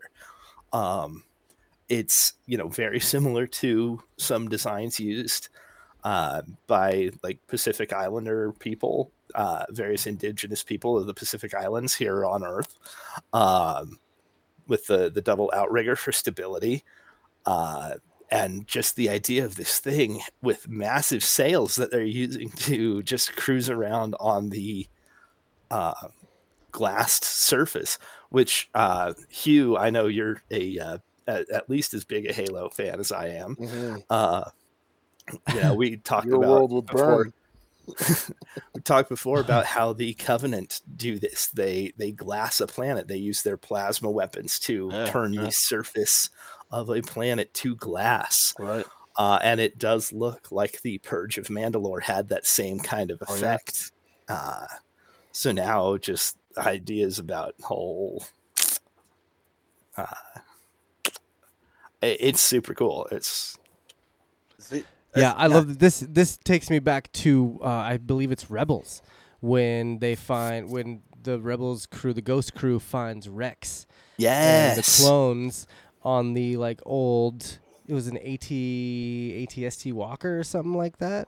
But it kind of reminded me of that a little bit. They find old warriors that have been kind of lost throughout this world. Yeah. See, so we think. My original, go ahead. I was going to say my original note on this one just said, wait, locals? Locals? They hit up the local bar, man. They're just heading home right now, but they found Bo-Katan, and they were like, hey, you got some food, bro? You got some Taco Bell on that shit? Which, what a line. What an opening line. Do you have food? They all look around. Yes. I mean, yeah. Hungry. We just cooked up some giant dragons. Like, we got some food. See, when I saw that skimmer, I was just thinking Kevin Costner's Waterworld. Oh my god, that's awesome. That makes a lot of sense. That's great. Excellent pick, Phil. I love that. Yeah, Let's go on to Justin's. We're getting a little Mad Max on Mandalore here. And it's... Mad Mandalore. Love it. So let's go on to Justin's Boba's Bounty, which, of course, we couldn't go through these segments, or this segment in particular, without choosing IG-12. So, Justin, why did you choose IG-12 for your Boba's Bounty? Oh, man. All right, so last summer, my in-laws got Audrey a Barbie Jeep, right? And it's a remote control Barbie Jeep. So as a parent, you can control it and manipulate it, or you let the kid have it.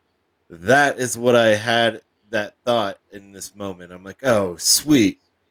Grogu has an RCIG. This is so freaking cool.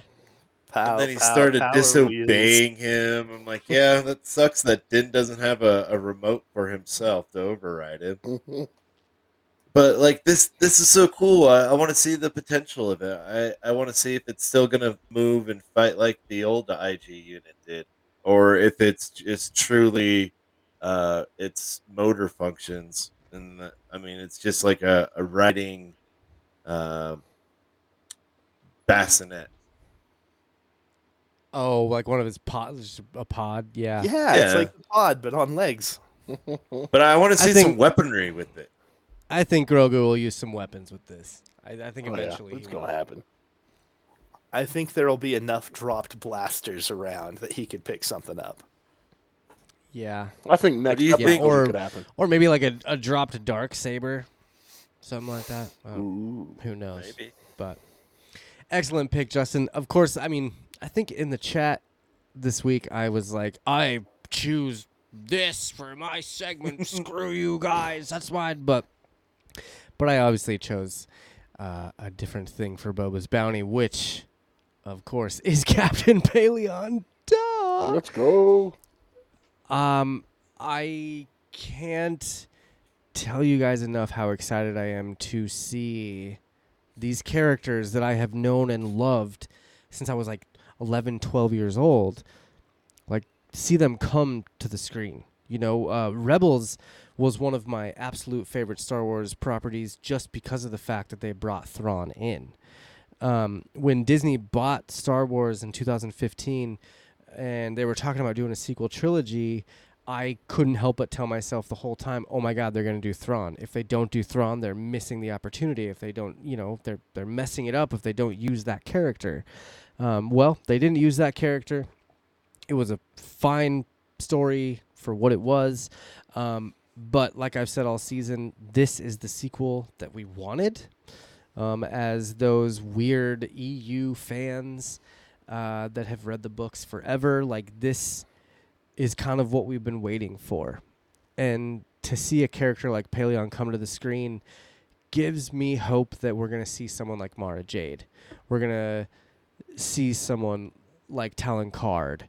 And we're going to see the Isalamari and like Jorah Seaboth. And we're going to see like maybe not those exact same characters, but we're going to see characters that resemble those original EU characters, analogs. you know. Yes, thank you.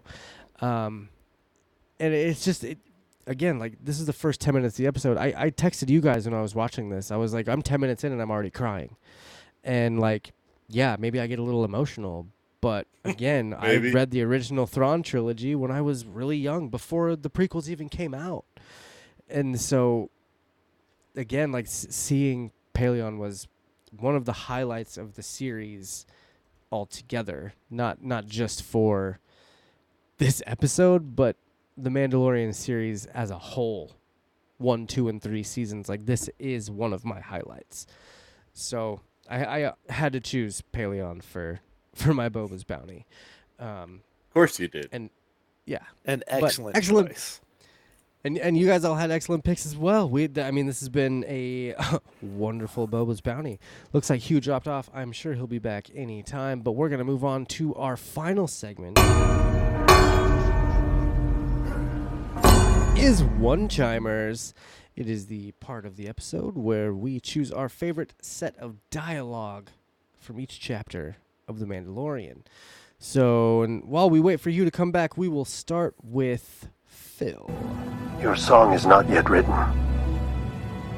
I will serve you until it is.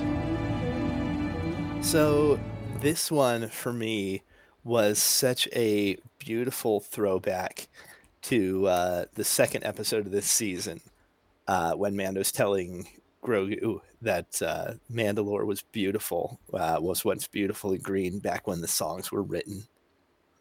And I had picked that as my one-chimer for that episode, which is why I thought, hey, this has to be the one. This is my line for this episode. It's such a great callback, and it's such a fantastic declaration of loyalty from Din to Bo-Katan. It's like, I didn't know what you'd been through. I understand you a lot better now, and I'm here to help. This was actually my original choice. Mine too. And I love this quote. Yeah, the whole scene, the whole quote, that just this whole set of dialogue, like Bo saying, "I don't know if I can do it. I don't know. All I have is this Darksaber," and then Din replying with, "I don't give a shit about the Darksaber. All I care about is loyalty," and it just Honor. an honor. Yeah, like it was very Klingon, but very like. See, I got a more of a Japanese feel. Crossing franchises now, Josh. No, but Yeah, Justin, well, yes, it's so much the fealty, the pledge of fealty from a samurai to the daimyo. Yep. This is the way. Yeah, and this is the way. This is the way, for sure. Excellent pick for One Chimer. Let's move on to Justin's. I will go.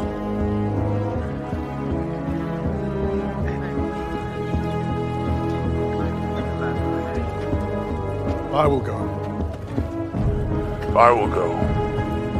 I will go. So Justin chose I will go, I will go, I will go, I will go, I will go, I will go, I will go, I will go, I will go, I will go. I mean, I will go. That's I will go. technically a single line. Yeah, of dialogue. Like I could see Family Guy running that for 10 minutes easily. Just like the look.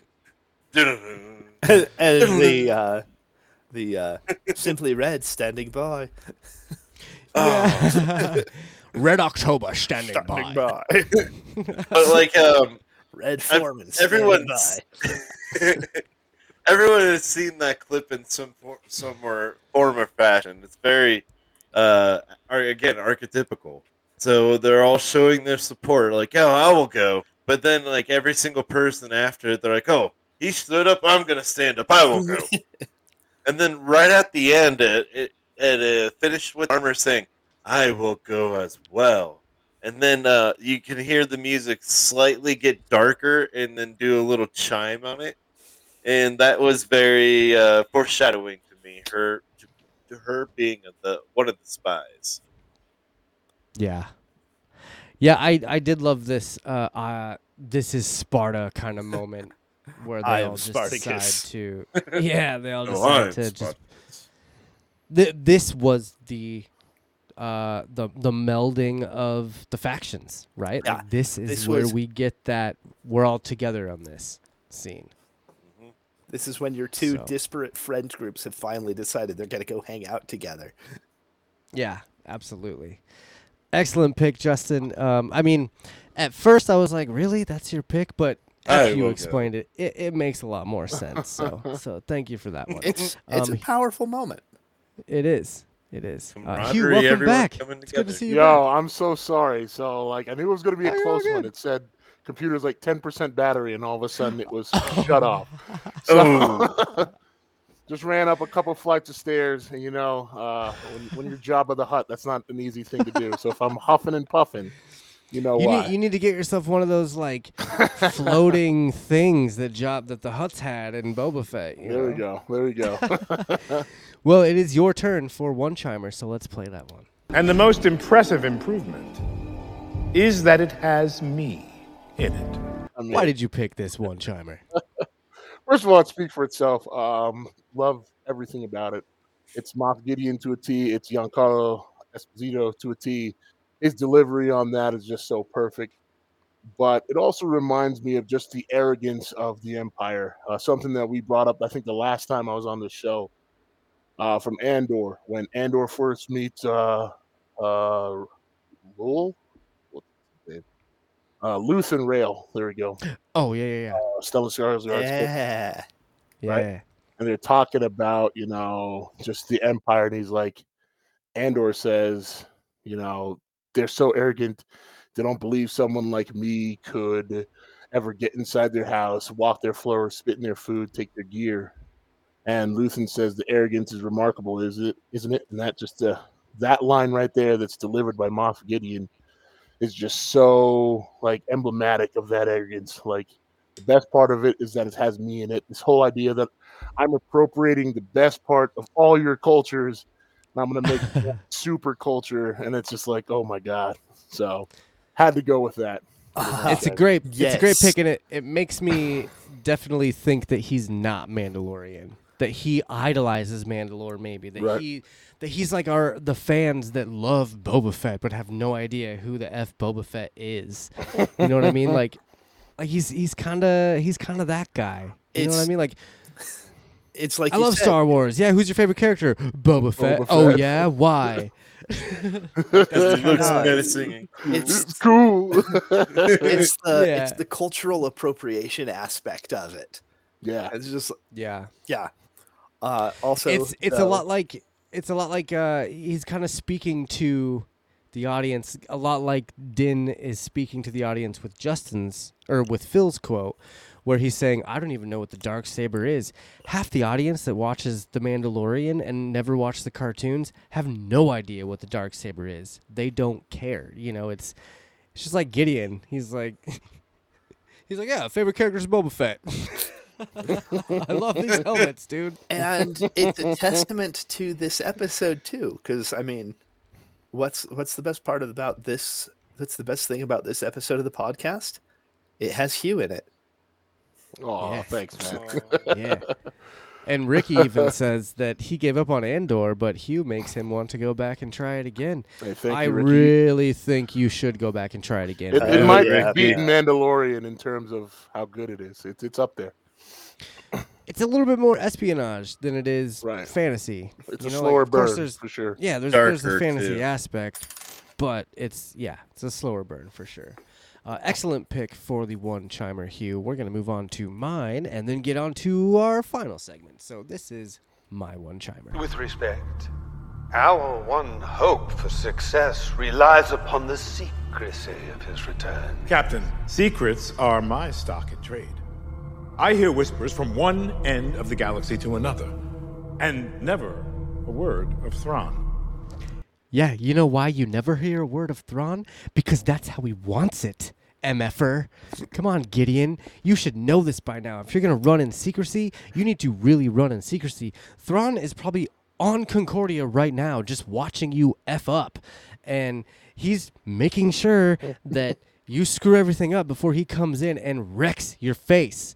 So the reason I picked this is because, like, he's, you know, Gideon is saying, yeah, I've never heard a word of Thrawn, and that's exactly what Thrawn wants. That's exactly what Paleon is talking about. Keep it a secret. Keep it secret. Keep it safe. He works through so many levels of manipulation.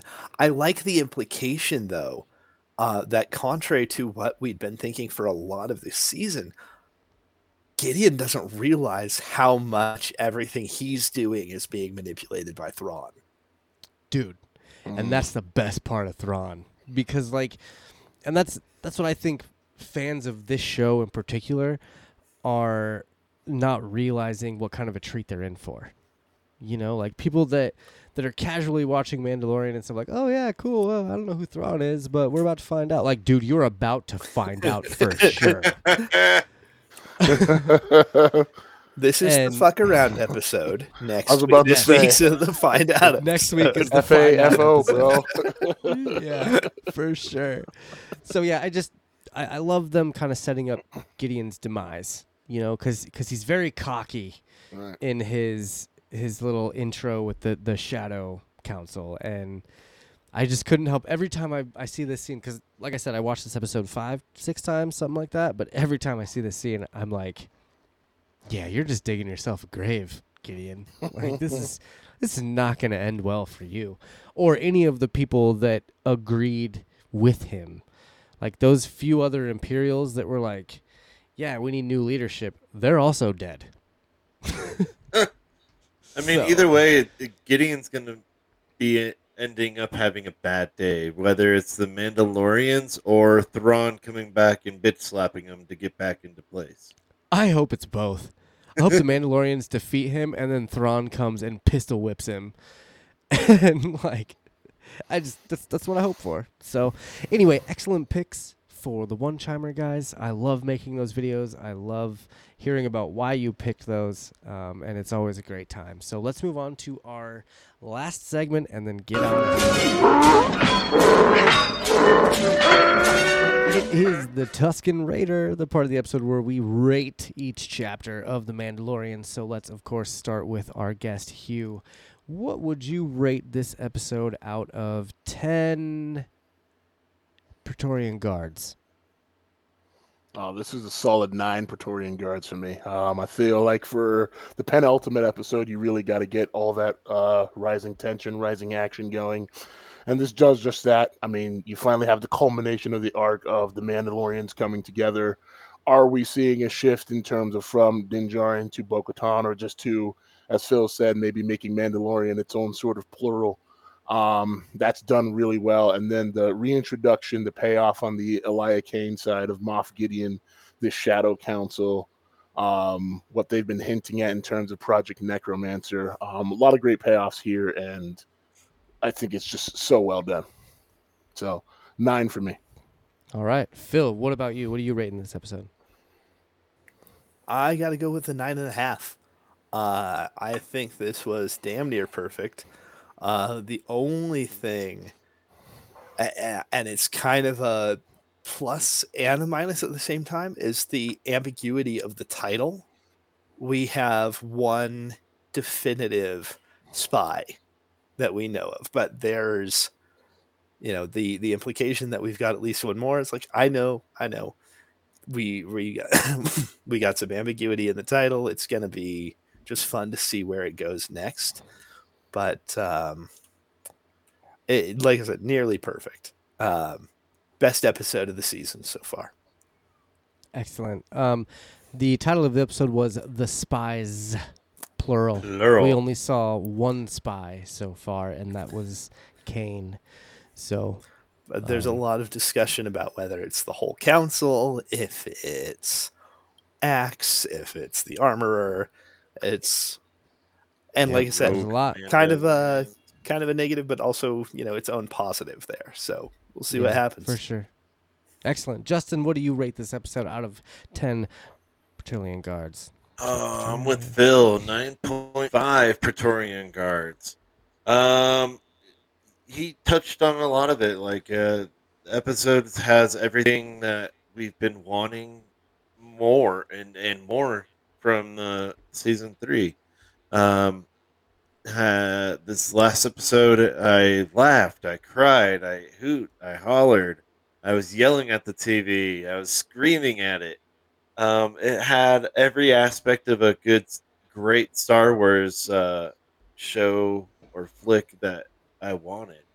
Now, I'm just waiting for the Din to die, and then next episode will be a 10 out of 10. I'm going to love it when I see you in that Leia outfit, Justin. I'm going to love it when I can dance and say, oh, I'm right. Grogu is I'm right again.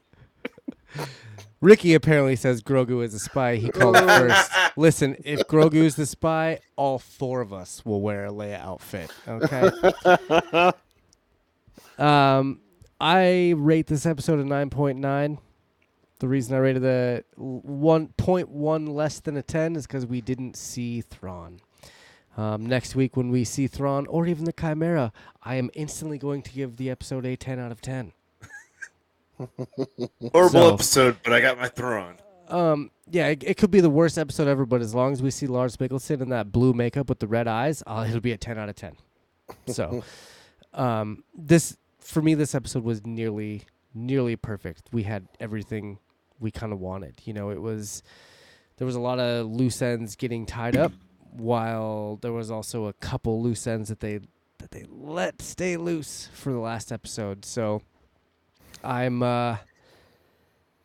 excited. I'm excited for the season finale. But this one This one was good, 9.9 for me. So that gives us a 94.7% on this episode, one of the highest rated Quest Me episodes ever, or Mandalorian episodes on Quest Me ever.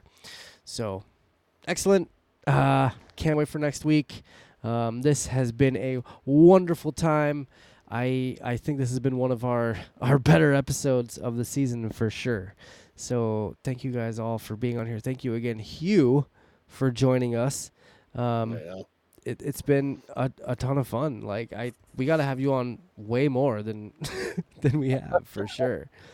So, but why don't you? I know you got some other things going on. Do you want to talk about where people can find more of you or anything like that? Well, I saw the intro. I forgot to tell you, man. I'm no longer with the Nerd AF show. That's not a thing anymore. No. So I'm more of a nerd Ronin these days. I'm just. No. I watch content. No, it's fine.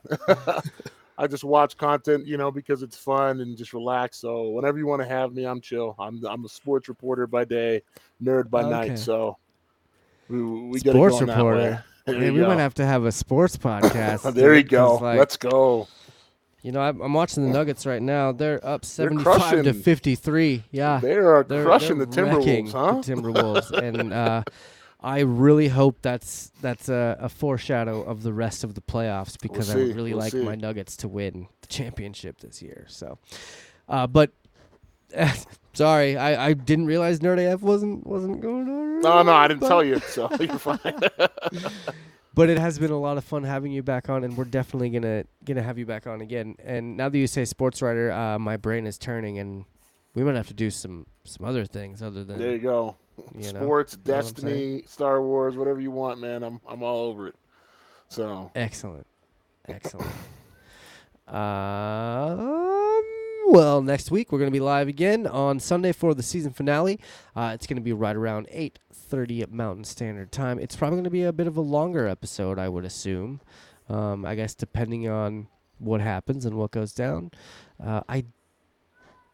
Originally, we had Cameron from Green Shirt Podcast to come on, but things come up, people get busy, and I'm not quite sure if Cameron's going to be here. So we might have a surprise guest next week, or it might be Cameron from Green Shirt and the Open Pike Night Podcast. We'll see what happens. I think we just clone me and have me do the whole thing twice. It'll be. Hey, man, that would be good. Project Necromancer was a go. Could we just clone you and cut the hair of the clone? So then we could just name him Phil. Haircut, no. But maybe just drop down to the goatee instead of the full beard. That sounds good. Claire said she loved Hugh. Wholly enjoyed the opinions. Ricky says much. Cameron is the coward of Green Shirt. That's wow. Ricky's got some animosity over there with spicy Ricky tonight, man. Dang, dude, that's funny. But thanks to Ricky and Claire and anyone else that was in the live chat hanging out with us today. We always enjoy people hanging out and chatting with us. You can follow us on YouTube at Quest Me Podcast, and subscribe and do all those things to know whenever we're live and hang out with us. You can also find us on Twitter, Facebook, TikTok, and Instagram. Just search for Quest Me Podcast. I highly recommend following us on TikTok. It's a lot of fun. I have a lot of fun on there, so a lot of fun videos. But I think that's going to be it for this week, guys. This is a wonderful episode. So thanks again, Hugh, for coming on. Thanks, Justin and Phil, for being a part of this whole show. It's been wonderful. For Quest Me, I have been your host. I'm Justin. I'm Phil. I'm Hugh. And, of course, my name is Josh. We will talk to you next week. May the Force be with you. This is the way.